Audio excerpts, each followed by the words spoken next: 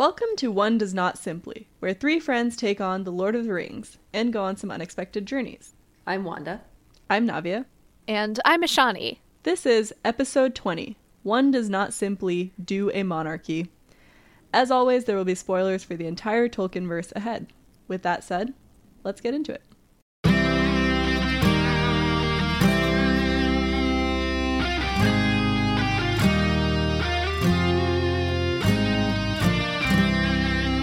Wanda, that was so decisive. I loved it. Oh yeah, thank you. I'm also Real mod vibes. yeah, I'm the decider today, and I'm also deciding that we absolutely need to keep this one to an hour or less because it's so uncomfortable to be under this sheet right now where I'm recording. Okay. It's not the least comfortable thing I've ever done, but it's up there. All right, well then kick us off with a plot summary. Yeah, they go to Rohan. And we wanted to talk about it. Welcome back, listeners. We're discussing The King of the Golden Hall, chapter, I don't know what it is, in Book 3 of Lord of the Rings. This chapter sees Aragorn, Legolas, and Gimli, now reunited with Gandalf, going to the capital, if you want to call it that, of Rohan, which is Edoras, to have some words with King Theoden and his main vizier advisor, Grima Wormtongue. In the process, they free Theoden from a sort of spell that he's been put under by Wormtongue. And I actually want to start off by just asking you guys, what do you think was actually going on here? Is Grima working magic? That wasn't my reading. That was my assumption coming in, was that Grima had been working magic, because that's really more clearly what seems to be indicated in the movies with his, I think, Navia, you said in your notes, his Benjamin buttoning. Yeah, he Benjamin buttons. He Benjamin buttons. But Theoden doesn't seem to Benjamin button in this one. He both seems more sort of with it and together and aware of what's going on when they first show up. And the transformation that seems to happen is much more internal in terms of a shifting of perspective. So I didn't really see any clear indicators of magic, which actually I then had a hard time wrapping my head around how quickly Theoden does change his mind on Gandalf. Thank you for dropping the word vizier because it's so good. I also, love that has word. there ever been a non-evil vizier character? Like, I feel like if you are a vizier, you are evil. Yeah, especially Grand Vizier. That's even more evil. Yeah, no, I half agree with Ashani that there was a lot less like magical implications going on, but there definitely was something because he does claim to like have the strength back in his hands suddenly and things like that. Like he hasn't been able to hold his sword. Yeah. He gets taller, sort of like they see him sort of rise up and become taller. But it also, like to Ashani's point, it's not. They don't say like he almost as if by magic transformed and lost his white beard hairs. Right. But it's kind of hard to figure out like why, if it's not magic, why Gandalf has this like important role in bringing him out of this, because we don't, well, first of all, it's not one moment, right? He like locks himself in a room with, like, Gandalf and Theoden lock themselves in a room for a while, and then when he comes out he's like transformed again. And so it's not like he like releases him from a spell. Shani, you're looking at me like you don't remember this. Yeah, because they don't get locked in. We see all of what happens. They go out to, like, the balcony, I'm pretty sure, and they're standing there. Well, yeah, they have, like, a conversation. Yeah, but we get all of it. It's not like they go away and we don't see any of it. It's all on screen. Yes, it is on page, screen, rather. but I feel like the part that isn't on screen is, like, whatever Gandalf is doing. Still, a big deal is made out of the fact that Gandalf has his staff. Like, we see a whole series of events of them trying to not let him take it, and he's like, no, I gotta have the staff, man. Mm-hmm. Yeah. And so it seems like it's important in some way. Well, here's the passage, and I I only found this going back on second read. I think I sort of breezed by it in my first read. So after Gandalf says, basically, move aside, Grima Wormtongue, it says, he raised his staff, there was a roll of thunder. The sunlight was blotted out from the eastern windows. The whole hall became suddenly dark as night. The fire faded to sullen embers. Only Gandalf could be seen, standing white and tall before the blackened hearth. In the gloom they heard the hiss of Wormtongue's voice. Did I not tell you to take his staff? Then all was silent. Wormtongue sprawled on his face.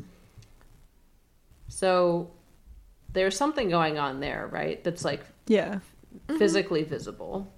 Well, and I think what I should clarify is, I think when you ask the question of was there magic involved, what I should clarify is that I don't think Grima was using magic, or at least that to me was not super apparent. Right. That Grima is using magic. Now, Gandalf definitely uses magic to certainly shut him up and or knock him out, and also potentially then to revive Theoden in some way. So I guess I agree, Navia, in that way that there's magic that happens, but I don't think it's Grima.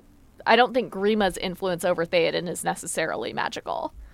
Yeah. And I think I agree with that. And something that's a lot less clear here than it is in the movie is, like, in the movie, again, like you said, you see that scene of Saruman, like, flying backwards, and the implicit thing that you're meant to take from that is that Saruman has been directly controlling Theoden's mind through Grima somehow. In here, like, one, Grima and the way he's manipulating Theoden seems a lot less clear, and also his relationship to Saruman seems less clear. It's not clear that Saruman has, like, sent him on this mission to take over Theoden's mind. It seems like he's operating on his own, but maybe with, like, the thought that maybe Saruman will reward him for it. It's left very vague exactly what kind of relationship they have in the past. Right, and we learned that Grima, it's made explicit in the books that Grima has actually been working for Theoden for a long time. Mm-hmm. That was really interesting, right? It's not that he's just this, like, rando that showed up and somehow took over. And it's also pretty explicit in the books that at one point Grima was probably working for Theoden out of genuine loyalty, or at least genuine sort of desire to be in that position, and that it was only later on that he was swayed by greed and Saruman came to him after he had already started working for Theoden and said, you know, I will reward you if you can give me information on what's going on and if you can try and influence him in these ways. And also, we can imagine that Saruman was probably saying something like he said to Gandalf, which is that this is a lost cause anyway. The Old Order as we know it is going down. Mm-hmm. So you can go down with the ship or you can join me. Which is a much more mundane explanation for what's going on than we're given in the movies. But it's also a more realistic one. Mm-hmm. Yeah. And I also think it gives more credit to what Grima has actually done here, because it's not Saruman manipulating Theoden's mind with magic. Like, it is a man doing, like, this very intelligent manipulation of a king through rumor mongering and, like, getting him to distrust the people around him, and, like, tactics that we actually see play out in, like, in the real world. And it kind of, like, makes him a much more intelligent and dangerous character than I feel like he comes off in the movies. Despite the fact that his name is Grima Wormtongue. And... Okay, hold up. This is a point of contention. So his name is Grima. Wormtongue is just a moniker that, like, the people have given him, because I know this is like a meme where people are like, why would you trust someone whose name is Wormtongue? But I think we get a scene at some point where, like, somebody says, oh, why, like, they refer to him as the Wormtongue, and yeah, they explicitly acknowledge it as a nickname in the text. His and a mother nickname did not given to name him by him people who don't like Wormtongue. him. Yeah, it's just like a funny name. Yeah. Although that does bring up a really good point, because one of the things that I was noticing as I listened to you two talk and as I read the chapter too, but I don't think I'd fully formulated it until just now. But what I was thinking about was the way in which the reason why Theoden seems so weak and beaten down is that it really feels like this is what happens when you're in a relationship that is like emotionally abusive or verbally abusive, is that here is this person who has isolated you from everybody who used to support you and who basically is telling you, you can't do things. You're not actually competent. No, that's too much for you. Right? And like taking away agency and taking away support and taking away like things you used to like doing. Oh, no, you can't do that. That's too dangerous, right? And No, Gandalf, you're the who, king. Like, tells you should be doing something. Like, they make you think, oh, that guy's the bad guy.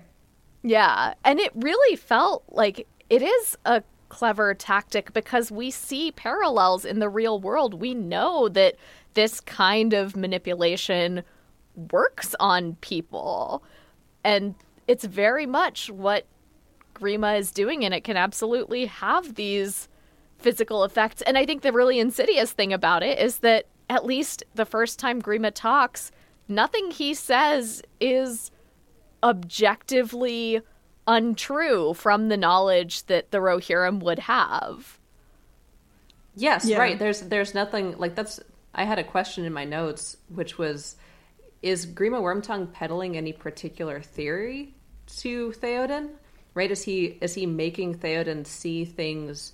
Is he peddling a conspiracy theory, or is it more about the way that he is making? This is going to sound dumb, but like more about the way that he's making Theoden feel, and the personal effect that he's having on him.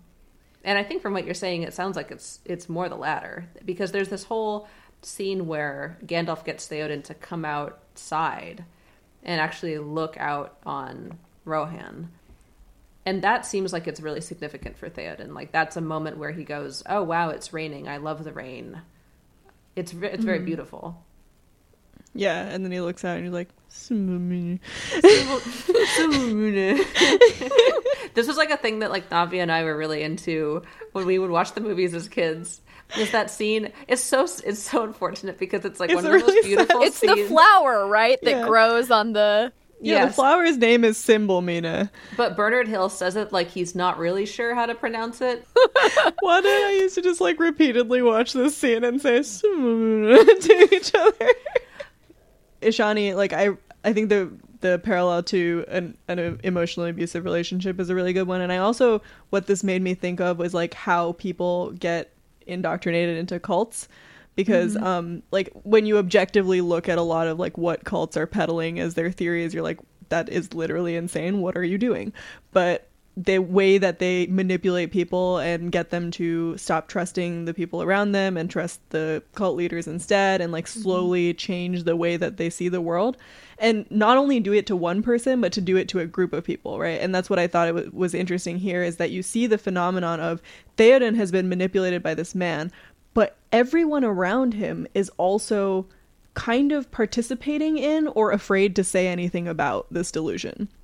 And so you get these characters that are either like, they're sold and they're like, whatever the king says I must do, that's been my whole life. And so if Grima Wormtongue is the way we're going, then that's the way we're going. And then you see people like Eowyn and Hama who have their like very, very small moments of rebellion, but ultimately are kind of participating in this in order to stay close to the king that they love. Mm-hmm. I'm just sort of curious why the movies decided to make it more like Grima was weakening the king's mind. I think Gandalf actually says it, that he's weakening / poisoning the king's mind so that Saruman can get in and literally control him. Whereas in the books, it's just like Grima's a very persuasive person. And he persuades Theoden to stay inside, which, all things considered, is the easiest thing to do at a time like this. Mm-hmm.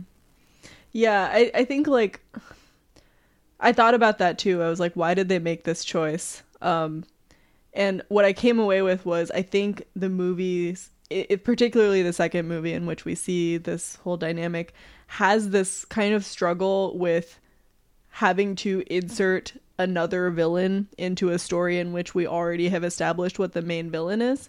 And so now they need to make you care somehow about Saruman and him as the big bad of this story.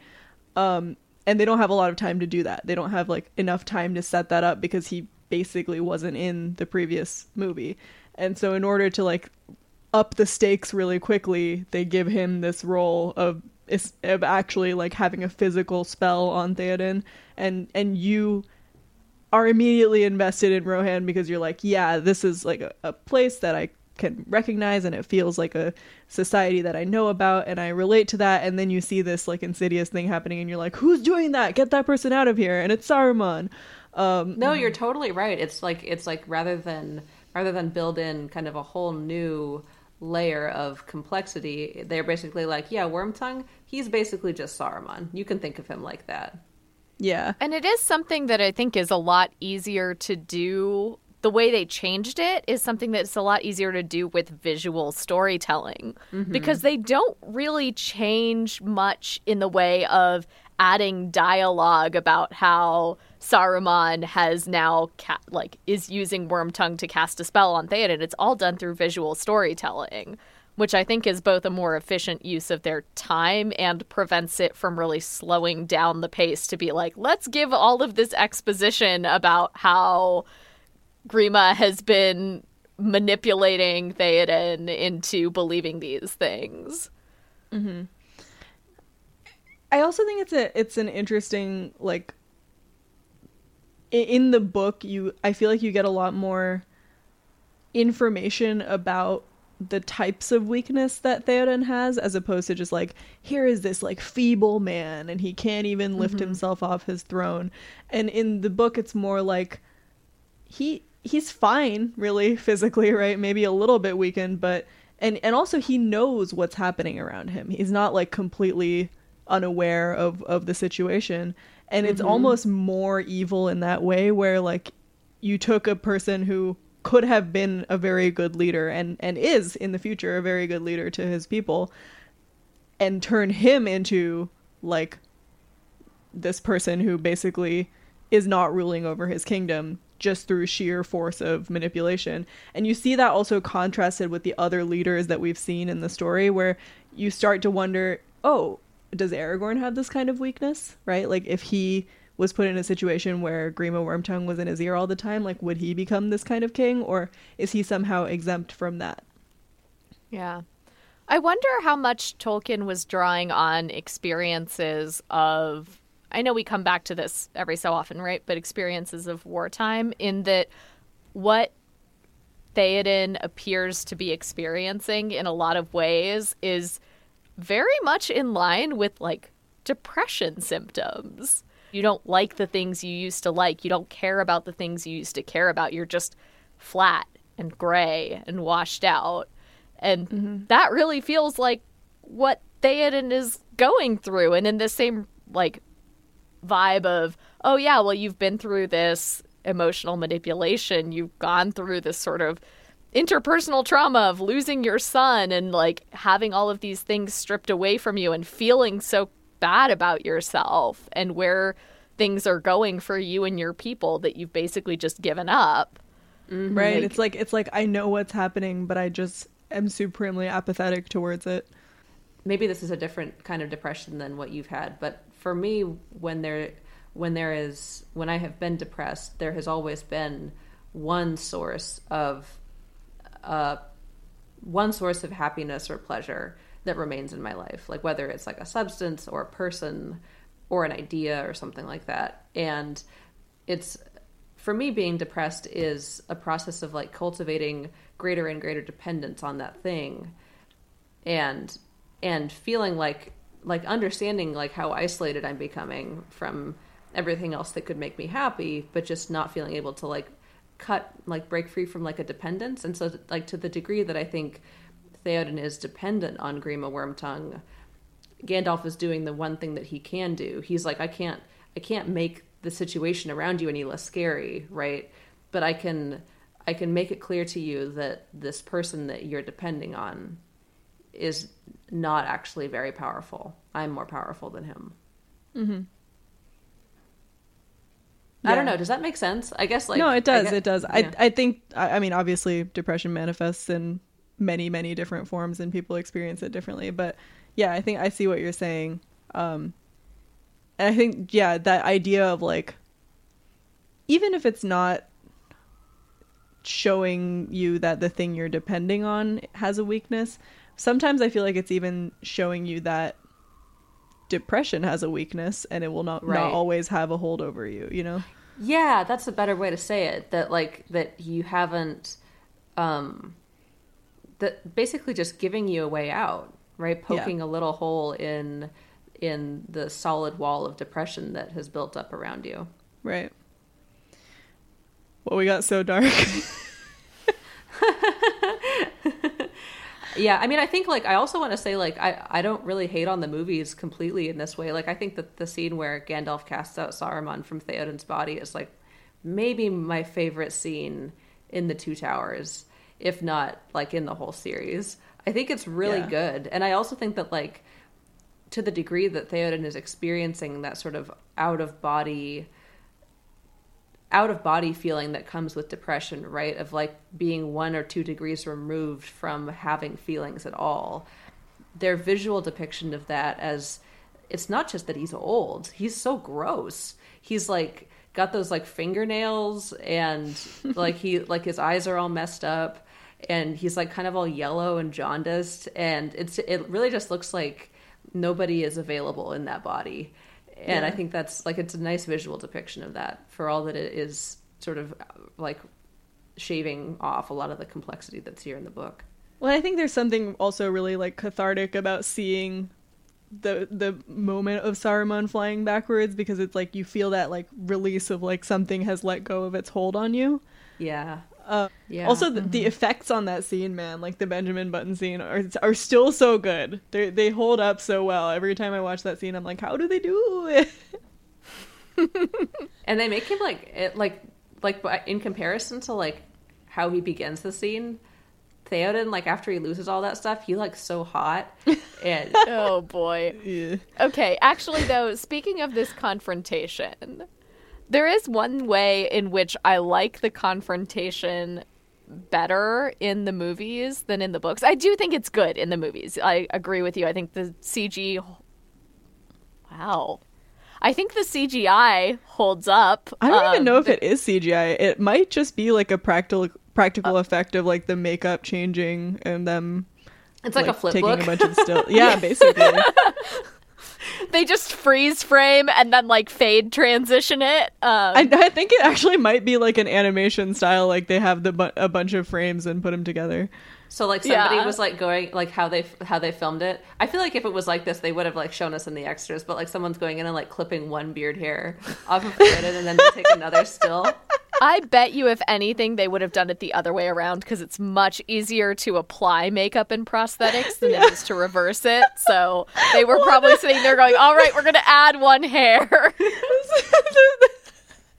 the scene, he does not lose hairs one by one. That's not what happens. Watch it again. You're They wrong. just ripple across his face. Anyways, my point was... 1,000 years ago, when I had a point, was that the one thing I didn't really love about... Okay, there were a couple of things I didn't love about this whole chunk of scenes in the book, but one thing that kind of felt weird to me is that Gandalf commits, like, a very major diplomatic no-no in attacking Grima inside Theoden's court. Like, and I know we're going to talk about Aragorn and his little snit outside the hall doors, but that is nothing compared to attacking a member of court in a foreign palace. Like, yikes. Well, you sound like you disapprove. Honestly, I think the outcome is good, but nonsensical. Wait, are you comparing and saying the book did this badly when the movie has like a full-on fight scene where Legolas is like punching people from the court? Yes! Because you know why? That's a more realistic reaction. The fact that they're all just like, cool with it that Gandalf has attacked someone in the Hall of Theoden, Lord of the Mark, and, like, he doesn't get arrested on sight? They don't even try? I'm gonna side with Navia on this one. I think that it makes a lot more sense that in a kingdom where everybody is sort of freaked out by how captive Theoden has become to his vizier, that they would be sort of maybe uncomfortable but accepting. But I also think there's like a part where realistically, like, you would see Gandalf do this magic and be like terrified to do anything because he's the only one in this place that has magical abilities. Like, They don't even rush to protect Theoden.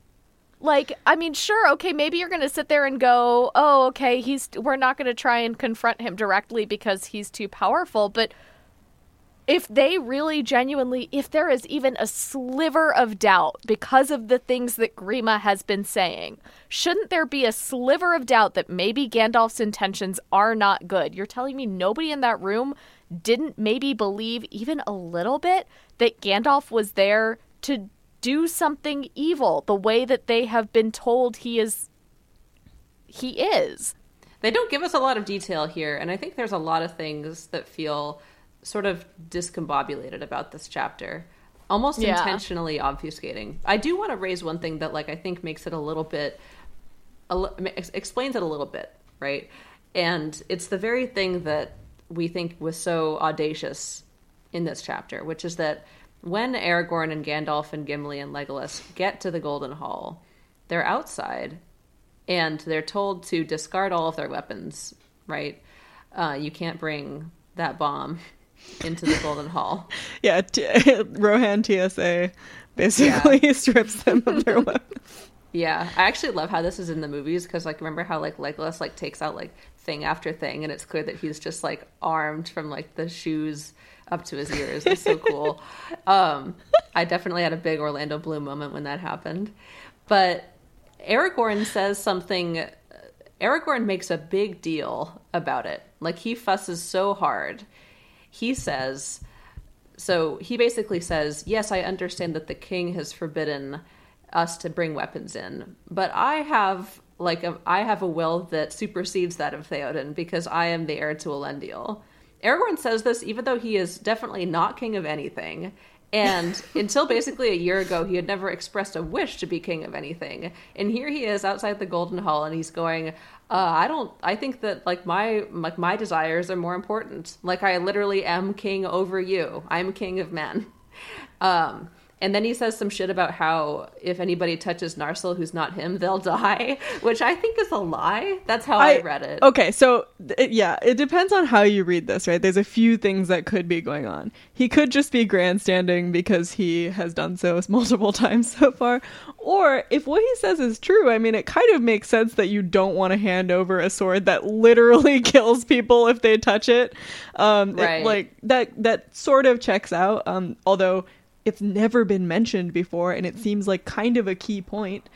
I totally read it as a threat. I didn't read it as, oh no, like some magic on the sword will kill you. I read it as, if you touch my sword, I will kill you. Oh, I read it as like if anybody who's not the heir to this, to be holding this sword draws it, then they will die.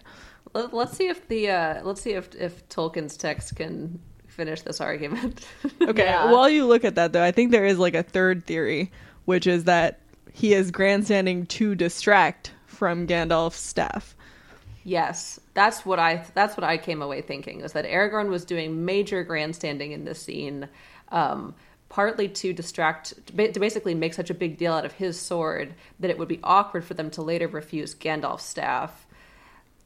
Mm-hmm. And then also at the same time making everybody aware of just how serious and how badass the four of them are. Because it's like, it's one thing if some nobody just like walks in and tries to like KO your king's vizier.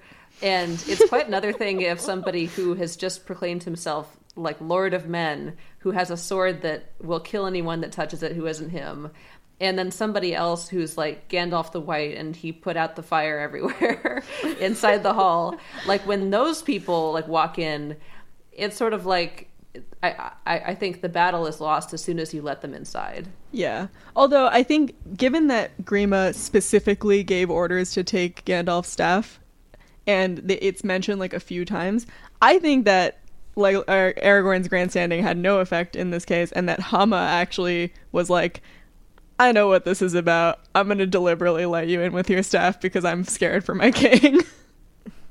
Yeah, I would read that more the interpretation, if anything, of Hama making that decision and giving him the credit, because frankly, I don't think Aragorn has earned that level of my faith in his political acumen. On the other hand, I would die for Hama based on this chapter. Yes, correct. I'm like, Hama, excellent. Aragorn, you know what? If he had shown up until this point more consistent willingness to use his title only at times when it is meaningful, right? And we do see him do that. Like, he does that with Éomer a couple chapters previous, where he uses his title potentially to gain influence or to sort of make a more convincing argument.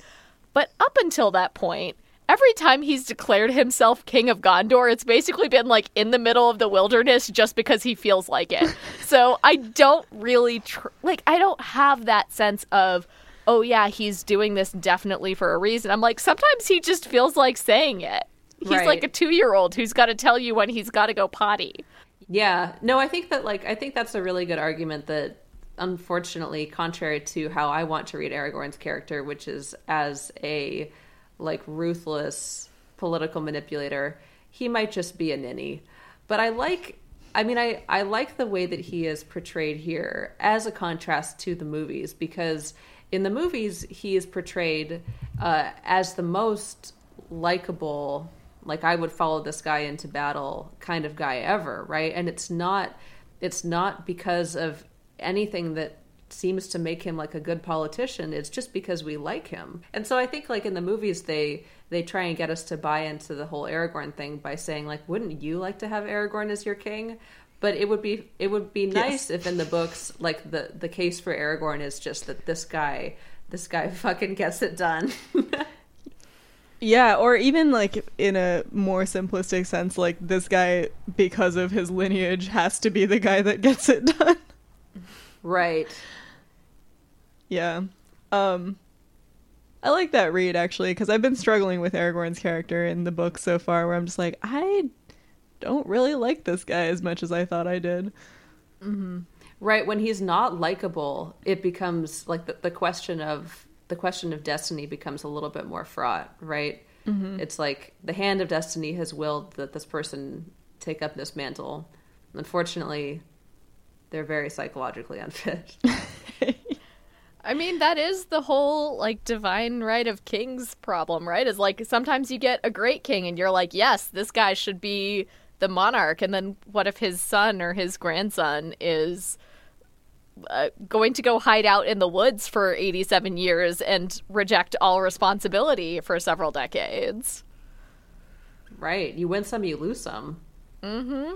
But then you're stuck with him for potentially centuries in this case, because I don't know how long Aragorn actually lives, but certainly at least to like 150, right? I mean, he ends up being quite old, so... I think exactly 150, actually. Oh, okay. Well, hey, nailed it. I think, like, also this kind of... Because Tolkien, as we've mentioned a few times, was trying to write, like, a British mythology and a British history, he pulls a little bit from, like, things that have happened in the British monarchy where, like, some people have accidentally ended up being king for a really long time and they sucked at it. Like, or, you know, the idea of like, you don't really know what you're going to get in a ruler, and also they will have absolute power. So, good luck with that, society. Yeah, you really do win some and lose some. And it feels like he can't, even though he's writing a mythology. And I think that from what little I know about Arthurian legend doesn't seem to be super like politically relevant to how the monarchy works or has worked for like the last several hundred years. Mm-hmm. Like it's not realistic in this way, but Tolkien seems like he can't really help being realistic, you know? It is interesting that he's trying to write a mythology and yet we get these like very, very relatable depictions of some of the kingdoms that we see. Let's go to quick fire round, you guys. I think Fire. I think we've leached. Okay. Yeah, we've leached the most we can out of this topic. All right, Ashani, you want to take us out? Okay. Yeah. So here's my quick fire, which is I don't know that I had really thought about it until this chapter, but for some reason in this chapter, I sat there and went, I cannot imagine reading this book for the first time with no other exposure to Lord of the Rings, right? No movies, no sort of pop culture knowledge of what's going to happen. And picking up the Two Towers after Fellowship, right, which ends with Frodo and Sam crossing the river. That's the last bit of Fellowship. And then just not getting anything of Frodo and Sam for an entire book. And how incredibly stressful that must have been. Like, I know that what's coming is actually probably going to be very tedious, but at the same time, I'm sitting there and going, like, man, that is a bold move, and I kind of have to respect it. Yeah, except for the one scene in which Legolas can apparently see all the way to Mordor and sees, like, a single light on a tower or something, but it is kind of bonkers if you think about these books coming out sequentially that you would just start reading this and be like, hold on, did they die or something? Like, yeah. You're supposed to kind of get the sense of like how hidden they are. Mm-hmm. And it really works. So, in the last episode, we had a bit of a conflict between Ashani and I where Ashani apparently hates Gandalf, and I said he was one of my favorite characters. But I would like to not withdraw that statement. I still like Gandalf, but add on to that statement that we have now been introduced to my actual favorite character of this series, and that's Éowyn, and I love her, and she's the best, and I would follow her anywhere. And I know she doesn't really have much to do in this chapter, but I'd just like to say that at the end, they were like, who should we leave in charge of our kingdom? And they were like, Éowyn. And that's how badass she is. I love it. Yeah, they go to Helm's Deep at the end of this chapter, right? They pack up pretty much immediately. Mm-hmm. Yeah, and Grima makes a case for being in charge while Theoden is gone. Like, he just, like, did not listen to what happened for the last 2 hours. Yeah. I thought it was really sweet, though, that it's like, no, you know, there is actually somebody who the people trust, and it's Éowyn. Yeah. Related to it, just because like it kind of follows naturally, like the way that they kick out Grima Wormtongue after he makes a bid to rule everything while everyone else is off at Helm's Deep, the way that they show him the door is unbelievably stupid. They basically just say, give him a horse and go, and then he goes right back to Saruman, who they already know basically owns this guy, and then he gives Saruman all of their secrets. And he already knows where they're going at this point. And in the movies, it's attributable to Aragorn saying, let him go, enough blood has been spilled on his account. Which is like also stupid. Which is also stupid, right? It's like, and it plays to the way that they try to make Aragorn like this really noble guy and noble to a fault, right? But in the books, it just makes no sense at all. They had Éomer in prison like 5 seconds ago, and now they're letting Wormtongue go? Yeah. It's bonkers, especially with the knowledge of what Saruman and Wormtongue will eventually go on to do in the Shire.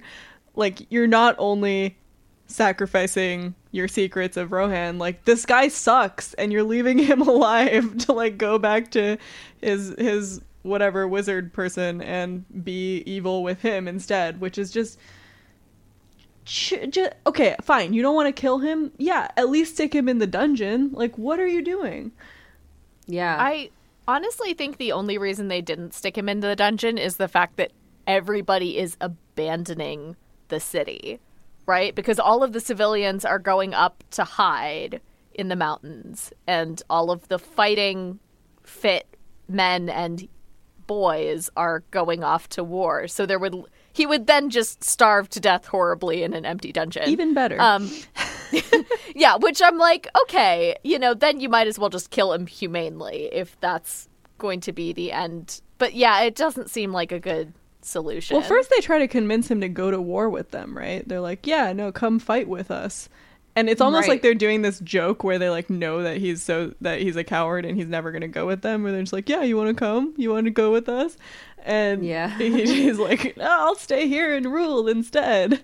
And it just played out like this really weird scene in which nobody thought through even the next 5 minutes of what was going to happen when they let him go.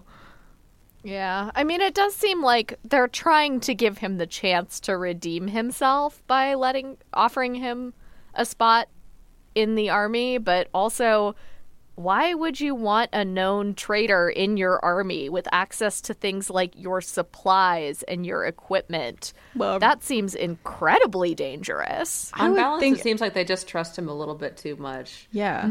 At the very least, like, use him smartly, right? Like, use him to draw Saruman out, or, like, get him to tell you some secrets of what Saruman is doing, or, like, something. Let him redeem himself as claim. Even a better thing would have been if he had claimed to be like, I'll go spy on Saruman for you and come back. And then I would have believed the decision to let him go.